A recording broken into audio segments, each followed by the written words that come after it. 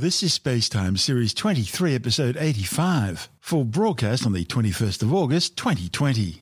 Coming up on Spacetime, new theories suggest the asteroid Psyche could actually be the core of an unformed planet, a new discovery about the Higgs boson, and satellite navigation systems have become essential to our way of life. But just how do they work? All that and more coming up on Spacetime. Welcome to Space Time with Stuart Gary.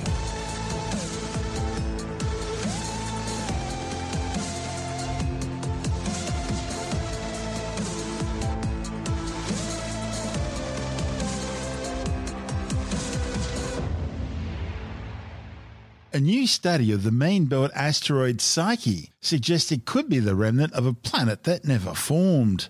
The findings, reported in the journal Icarus, are based on new computer modelling of the 200-kilometre-wide asteroid's major impact structures. Scientists undertook three-dimensional simulations of the likely impact to have generated the structures seen on Psyche, finding that the asteroid is most likely metallic and porous in composition, something like a flying cosmic rubble pile. Previous radar observations indicate Psyche has a dense, largely metallic composition, with a surface around 90% metallic and 10% silicate rock. Scientists think the metals which make up most of Psyche are probably iron and nickel. Based on the available data, it now appears Psyche is likely to be the remnant of a planetary core that was disrupted during its accretion stage. The new study's lead author, Winnie Caldwell from the Los Alamos National Laboratory, says knowing this will be crucial for NASA's upcoming Psyche mission, slated to launch in 2022. The mission will be the first to visit a metallic asteroid, and the more the scientific community know about Psyche prior to launch, the more likely the mission will have the appropriate tools for examining this primordial world and collecting data. Caldwell says that modelling impact structures on Psyche contributes to science's understanding of metallic bodies and how cratering processes on large metallic objects differ from those on rocky and icy worlds. The computer simulations found the best fit was an oblique impact angle where the upcoming object would have struck the asteroid surface, deforming Psyche in a very specific and predictable manner, given the likely materials involved. See, metals deform differently to other common asteroid materials such as silicates. In the early stages of crater formation, the target material behaves more like a fluid. In the modification stage, however, the strength of the target material plays a key role in how material that isn't ejected settles into the crater. The findings corroborate the estimates on Psyche's composition based on observational measuring techniques. Of particular interest is the material thought to provide the best match, Monel. Monel's an alloy based on ore from the Sudbury crater impact structure in Canada. The ore is thought to have originated from the impactor that formed the crater, meaning the ore itself is likely to have an extraterrestrial origin. This is Spacetime. Still to come, new discoveries about the Higgs boson. And satellite navigation systems have become essential to our way of life, especially travel. But how do they actually work? All that and more coming up on Spacetime.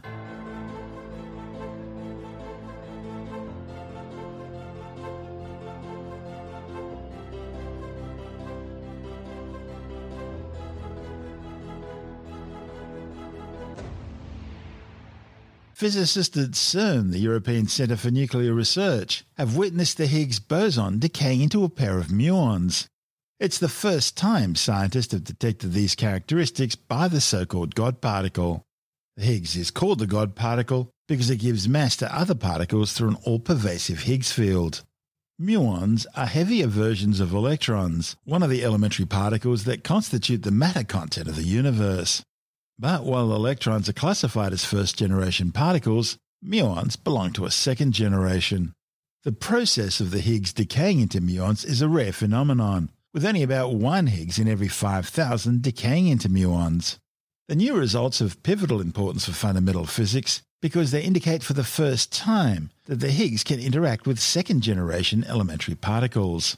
Physicists at CERN have been studying the Higgs ever since its discovery in 2012 in order to probe the properties of this very special particle. The Higgs boson was produced out of proton collisions at the Large Hadron Collider, the world's largest atom smasher. As the protons collided, they disintegrated, referred to as decay in physics, almost instantaneously into two other particles. One of the main methods for studying the Higgs properties is by analysing how it decays into various fundamental particles and the rate of that disintegration. Scientists with the CMS, one of the major detectors at the Large Hadron Collider, achieved evidence of this decay with 3 sigma certainty, which means the chance of seeing the Higgs decay into a muon pair from statistical fluctuation is less than 1 in 700. Meanwhile, scientists with another detector at the Large Hadron Collider, known as the ATLAS collaboration, recorded a 2 sigma result. Now, 5 sigma remains the gold standard in particle physics. But the 2 results combined still means there's a better than 3 sigma chance, and hence reasonably strong evidence, that the Higgs really does decay into 2 muons. The Higgs interaction with second-generation particles like muons fits in with current predictions under the Standard Model, the foundation stone of science's understanding of the universe. Further testing during the next run of the Large Hadron Collider will gather additional data, hopefully cementing the results. By measuring the rate at which the Higgs decays into different particles, physicists can infer the strength of their interaction with the Higgs field. The higher the rate of decay to a given particle, the stronger its interaction with the field. So far, the ATLAS and CMS experiments have observed the Higgs decay into different types of bosons, such as W and Z bosons, as well as heavier fermions such as tau leptons. The Higgs interaction with the heaviest known quarks, the top and bottom quarks, was measured back in 2018. Now, by comparison, muons are much lighter, and their interaction with the Higgs field is weaker. Interactions between the Higgs and muons had therefore not previously been seen. What makes these studies even more challenging is that for every predicted Higgs decaying into 2 muons, there are literally thousands of muon pairs being produced through other processes that mimic the expected experimental signature. The results scientists are currently working on use the full data set collected from the second run of the Large Hadron Collider. The characteristic signature of the Higgs decay into muons was a small excess of events that cluster around the muon pair mass of 125 gigaelectron volts, which just happens to also be the mass of the Higgs boson. But isolating the Higgs to muon pair interactions hasn't been easy. To do so, both ATLAS and CMS experiments measure the energy momentum and angles of muon candidates from the Higgs boson decay. The sensitivity of the analysis was improved through methods such as sophisticated background modelling strategies, as well as other advanced techniques such as machine learning algorithms. The CMS collaboration combined 4 separate analyses, each optimised to characterise physics events with possible signals of a specific Higgs boson production mode. ATLAS divided their events into 20 categories that targeted specific Higgs production modes. With more data to be recorded during the Large Hadron Collider's next run, the teams at ATLAS and CMS are expected to reach their 5 sigma sensitivity levels needed to establish the discovery of the Higgs decay into 2 muons and constrain possible theories of physics beyond the Standard Model that would affect this Higgs decay mode. This is Space Time. Still to come, we look at how satellite navigation systems work and South Korea's first military telecommunications satellite launched into orbit. All that and more still to come on Space Time.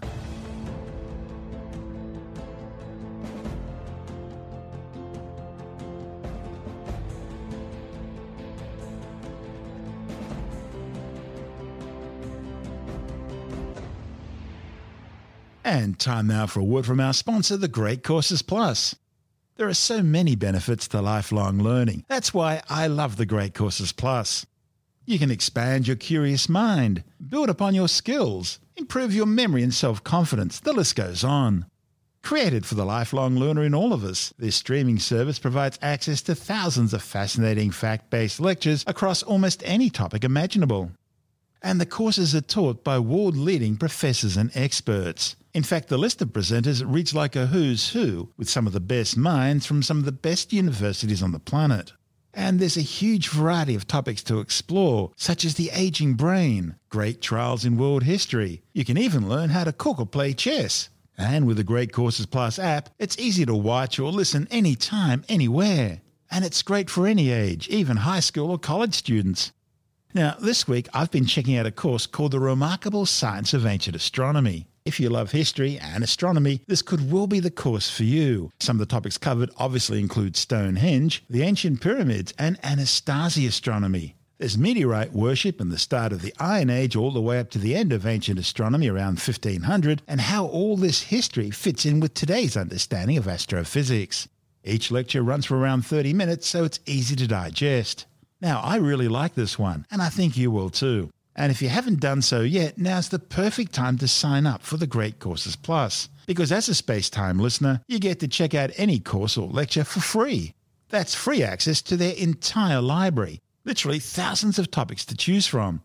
So why not give it a try? After all, what have you got to lose? Don't wait any longer. Sign up today using our special URL. That's thegreatcoursesplus.com/space. thegreatcoursesplus.com/space. That way you'll be helping to support our show, and you'll find those URL details in the show notes and on our website. That's thegreatcoursesplus.com/space. And now, it's back to our show. This is Space Time with Stuart Gary. Satellite navigation systems provide global geolocation and time information to receivers, which these days are small enough to be included in your cell phone. Better yet, you can receive these signals knowing exactly where you are in latitude, longitude, altitude and time, anywhere on Earth where there's an unobstructed line of sight to 4 or more navigation satellites. As well as several smaller local satellite navigation systems operated by countries like India, the world currently has 4 major satellite navigation networks. There's America's Global Positioning Satellite System GPS, the European Galileo Satellite Navigation System, Russia's GLONASS, and the Chinese BNU. The American, Russian and Chinese systems were all designed primarily for military use, with some belated civilian and commercial applications made available later. And that's where the European Galileo system's so different. It was always intended to be a civilian and commercial use system. Galileo went live in 2016 with 26 live satellites.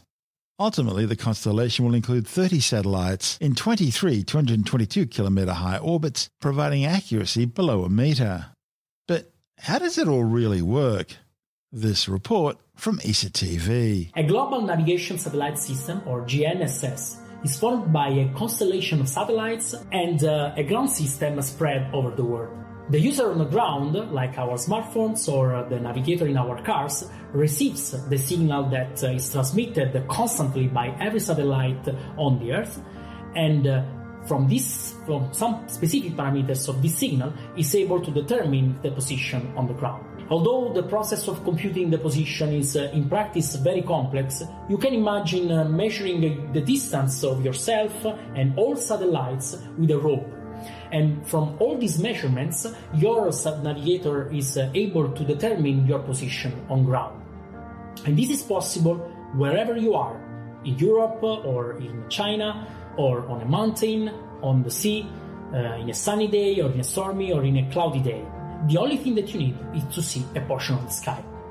Of course, you want the navigation to be precise enough. You don't want your navigator to bring you off-road because it told you were in a completely different place.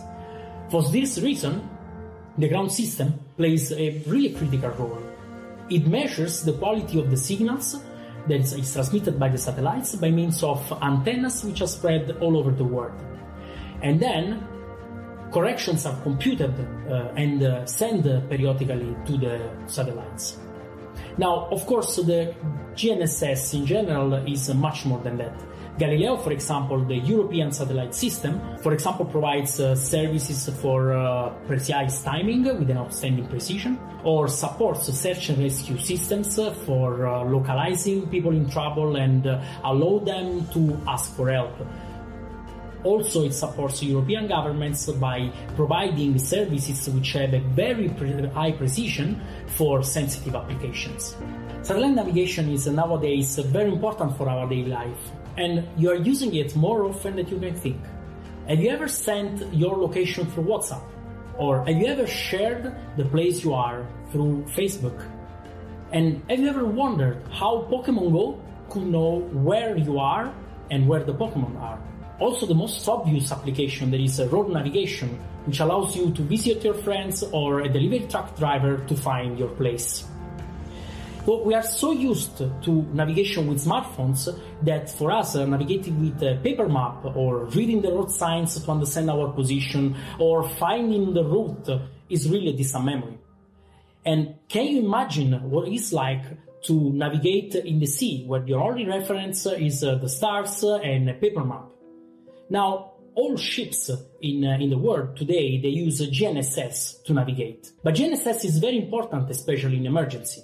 If you are, for example, a skier and you are hit by an avalanche, or if you have lost your path through the mountains, or if your boat is broken, then navigation is the only way you have to let people know where you are so that you can be rescued. Losing the satellite navigation services for just one day would then create an enormous damage to our lives.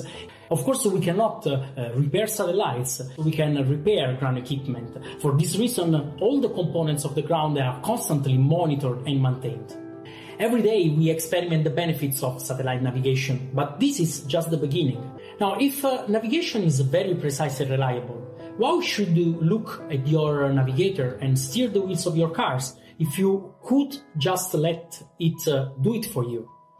Just relying on navigation information. The delivery of packages could happen through cars or drones without the need of a driver, directly to your home. Robots could autonomously patrol our cities for improving our safety. Now, this seems like far future, right? Actually, this is something we are really close to do. But in order to do that, we need to continue improving satellite navigation. And this is mainly for two reasons. The first one is that we would really literally put our lives in the hands of an electronic system. And this is a tremendous challenge because failure will not be an option anymore. Secondly, there are men out there which have learned how to steal our systems, how to break into our smartphones, and they could, for example, steal our packages or even really bring us off-road, just penetrating into our navigators. So these are the highest priorities today for future innovation.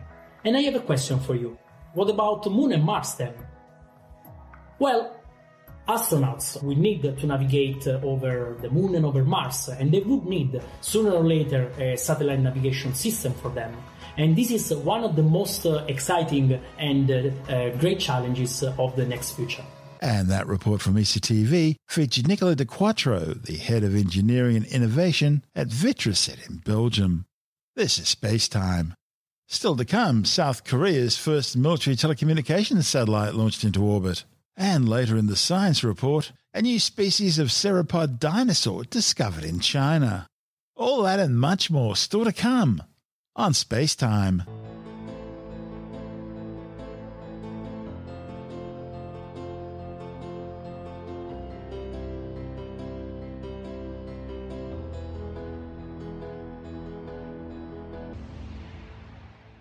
SpaceX has successfully launched South Korea's first military telecommunications satellite into geostationary orbit.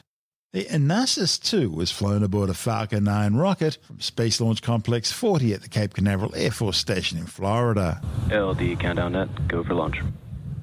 There we go. The final call to SpaceX launch director is given to go for launch. Stage 1 tanks pressing for flight. 10, 9, 8, 7, 6, 5, 4, 3, 2, 1, 0. Ignition. Liftoff. M1D propulsion is nominal. Everything looking good. That's the call out. Says M1D engines are throttling down, getting ready to reduce vehicle acceleration in preparation for the period of maximum dynamic pressure. We're in the bottom of the throttle bucket, as they call it. Now the Merlin engines coming back up to full power as we get ready to go supersonic. Vehicle is supersonic. Supersonic, we're coming through the period of maximum dynamic pressure. Vehicle has reached maximum aerodynamic pressure. Guidance engineer confirms we're through the period of greatest pressure on the vehicle. Continuing downrange, trajectory looks good. Propulsion looks good. Avionics looks good. MVAC chill has started. That announcement from Stage 2 propulsion. We are now beginning to chill in the turbo pump on the upper stage engine to get ready for its ignition. We head east out of Space Launch Complex 40 into the first of two orbits planned for today. This orbit is the parking orbit, a low Earth orbit trajectory that will take us over the equator and will eventually relight the upper stage engine to transfer us into the desired geostationary transfer orbit. Now, main engine cutoff, or MECO, coming up in several seconds, followed by pneumatic separation. The first stage pushes away from the second stage, and then ignition of the second stage engine. Stage separation confirmed. MECO on time. Stage sep looks good. And the call-out MVAC-D engine is at full power. The large titanium grid fins now slowly opening. That begins about a 2-minute period as we slowly rotate the first stage around to get it ready to come back through the atmosphere and land on the drone ship in the Atlantic off the east coast of Florida. Second stage engine glowing red, the MVAC-D. Trajectory is nominal, we've heard from the guidance engineer. We're coming up on fairing deploy. Fairing separation confirmed. And we've heard the call out from the avionics engineer. Fairing separation is confirmed. Power on the upper stage engine is good. Bermuda is now getting the telemetry from the Falcon 9. Following main engine cutoff and stage separation, the Falcon 9's first stage landed successfully on the drone ship, just read the instructions, which had been pre-positioned downrange in the North Atlantic Ocean. The next milestones coming up include that first stage's entry burn, followed by the second stage engine cutoff known as Psyche 1, the first stage landing burn, and then that hopeful landing. The first stage has reached apogee. It's beginning to head down there. We're only going to be firing 3 of our Merlin engines during this entry burn in order to slow the vehicle down before it gets to the thicker parts of Earth's atmosphere. It'll slow the vehicle by about 25%. When we perform stage separation, that first stage was traveling about 2.5 kilometers per second, so we have a lot of velocity to reduce. Entry burn beginning, it's going to last about 24 seconds. Stage 1, entry burn startup. The center engine fires first. The 2 side engines fire shortly after that. Stage 1, entry burn shutdown. All right, 1 burn down, 1 to go. That's the landing burn, along with the next milestone, the second stage engine cutoff, or Psyche 1. That'll be at T plus 8 minutes, 7 seconds. During Psyche 1, we shut down the second stage MVAC engine. Also signal first stage Cape Canaveral expected. In about 25 seconds after Psyche 1, Falcon 9 will touch down, hopefully, on our drone ship. Just read the instructions. Currently, it's in the Atlantic, about 350 nautical miles off the coast of Florida. Start of terminal guidance. And in terms of velocity of that first stage, drag alone is slowing the first stage down another 80%. That landing burn will take us back to get that last 20%, touch us down safely. Stage 1, landing burn, startup. We have confirmation of both landing burn and Psyche 1. We're waiting confirmation of a good orbital insertion for that Anasis 2 satellite. And the landing Stage 1. So, landing laser deploying now. Nominal park orbit insertion. And there it is. That is our 57th successful landing of Falcon 9 on our drone ship. Just read the instructions. We also had confirmation of nominal orbit insertion. We're all pretty excited over here at SpaceX for being able to use this first stage for a 3rd time coming up. But going back to our primary mission on the second stage, it's going to coast for about 18 minutes until we cross the equator, where we perform the second of 2 burns of the upper stage to help change the orbit. The same core stage had previously launched the Crew Dragon 2 second demonstration flight, carrying NASA astronauts Bob Behnken and Doug Hurley to the International Space Station. The 6,000-kilogram Anasis 2 satellite was built by Airbus Defence and Space on a Eurostar 3000 platform as part of an offset package into the purchase of 40 F-35 Joint Strike Fighters. This is Space Time.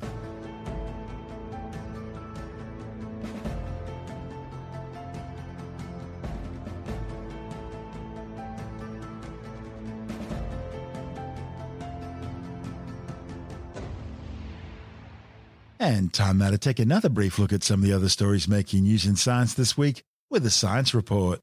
A new study has shown that COVID-19 infections are linked to heart damage, perhaps as a result of direct viral infection. One study of 100 German patients who had recently recovered from COVID-19 found that 78 had abnormal heart readings on cardiac magnetic resonance imaging, and that 60 had signs of heart inflammation independent of any pre-existing conditions.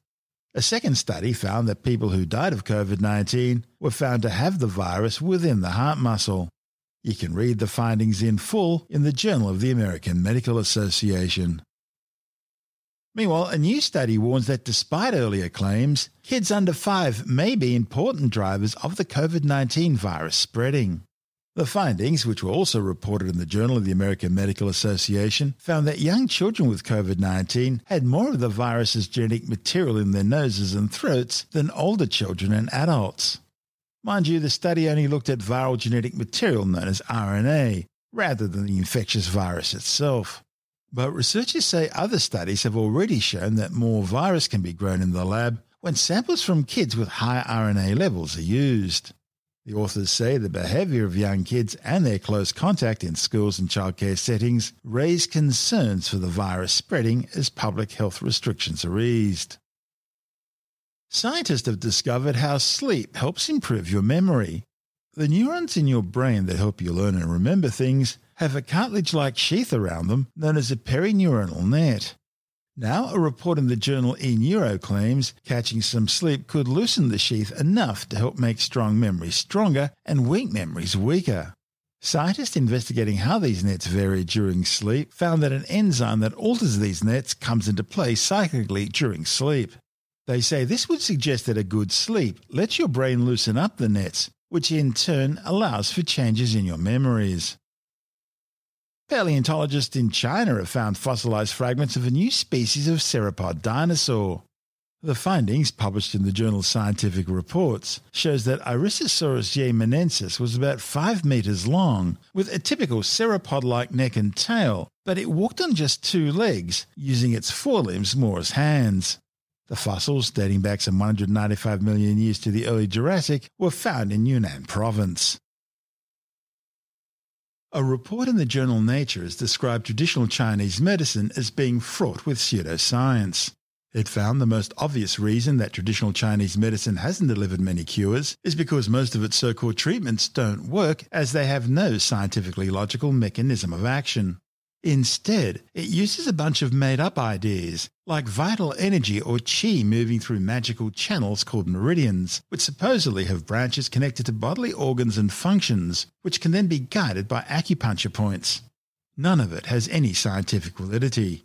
Add to that a hodgepodge of potions based on mixtures of herbs and body parts, many from rare and endangered species, or extracted from live animals through extreme cruelty, which also don't work other than through a placebo effect, and you end up with what today is traditional Chinese medicine.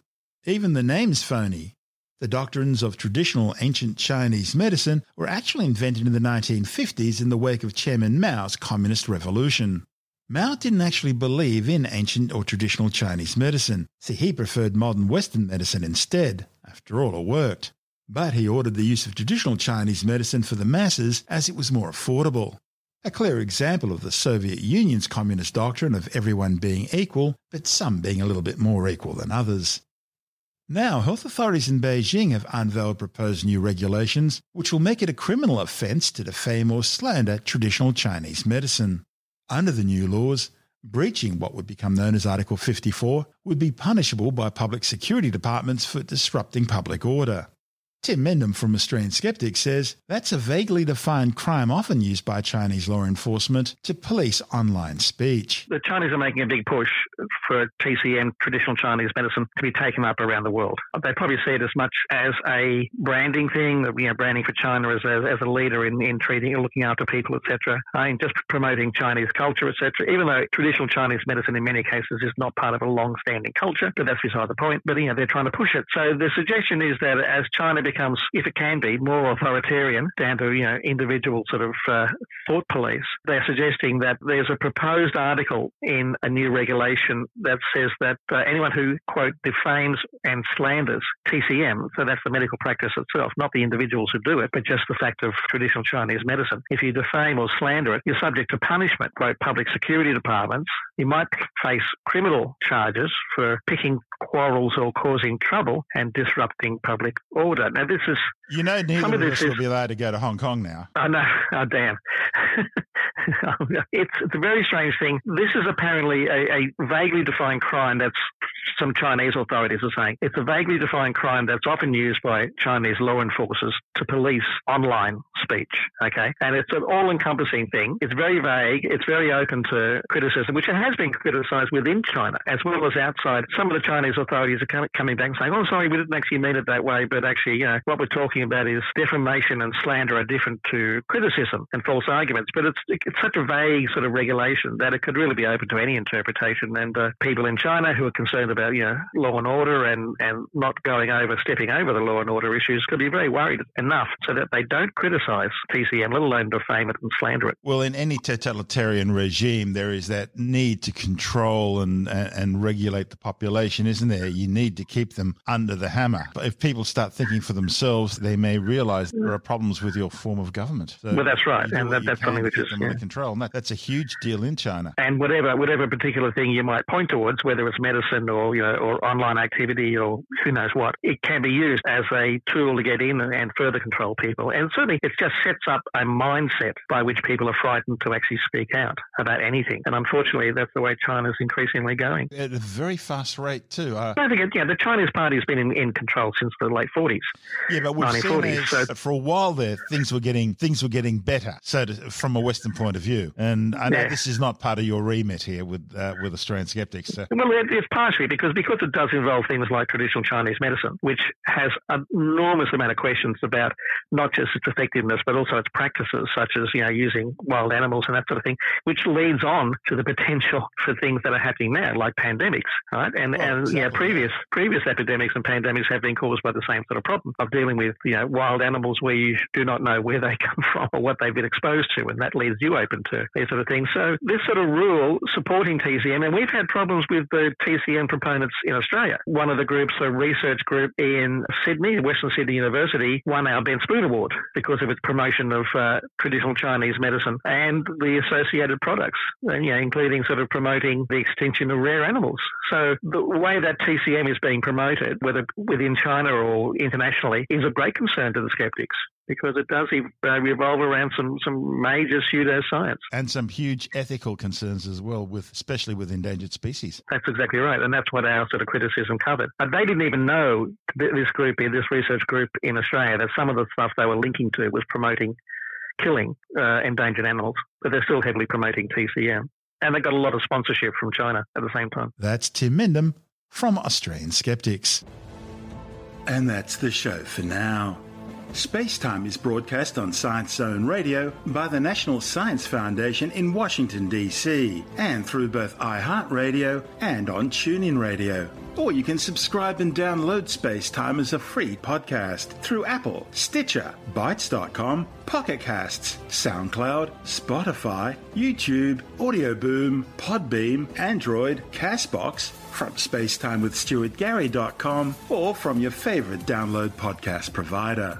You can help support the show and the work we do by visiting the Spacetime online shop and grabbing yourself a few goodies, or by becoming a Spacetime patron, which gives you access to commercial-free double-episode versions of the show, as well as bonus audio content and other rewards. Just go to our Patreon page through spacetimewithstuartgary.com for all the details. If you want more space time, check out our blog, where you'll find all the stuff we couldn't fit in the show, as well as loads of images, news stories, videos, and things on the web I find interesting or amusing. Just go to spacetimewithstuartgary.tumblr.com. That's all one word and in lowercase, and that's Tumblr without the E. You can also follow us through @StuartGary on Twitter, at Spacetime with Stuart Gary on Instagram, through our Spacetime YouTube channel, and on Facebook, just go to www.facebook.com/Spacetime with Stuart Gary. Spacetime is brought to you in collaboration with Australian Sky and Telescope magazine, your window on the universe. You've been listening to Spacetime with Stuart Gary. This has been another quality podcast production from Bytes.com.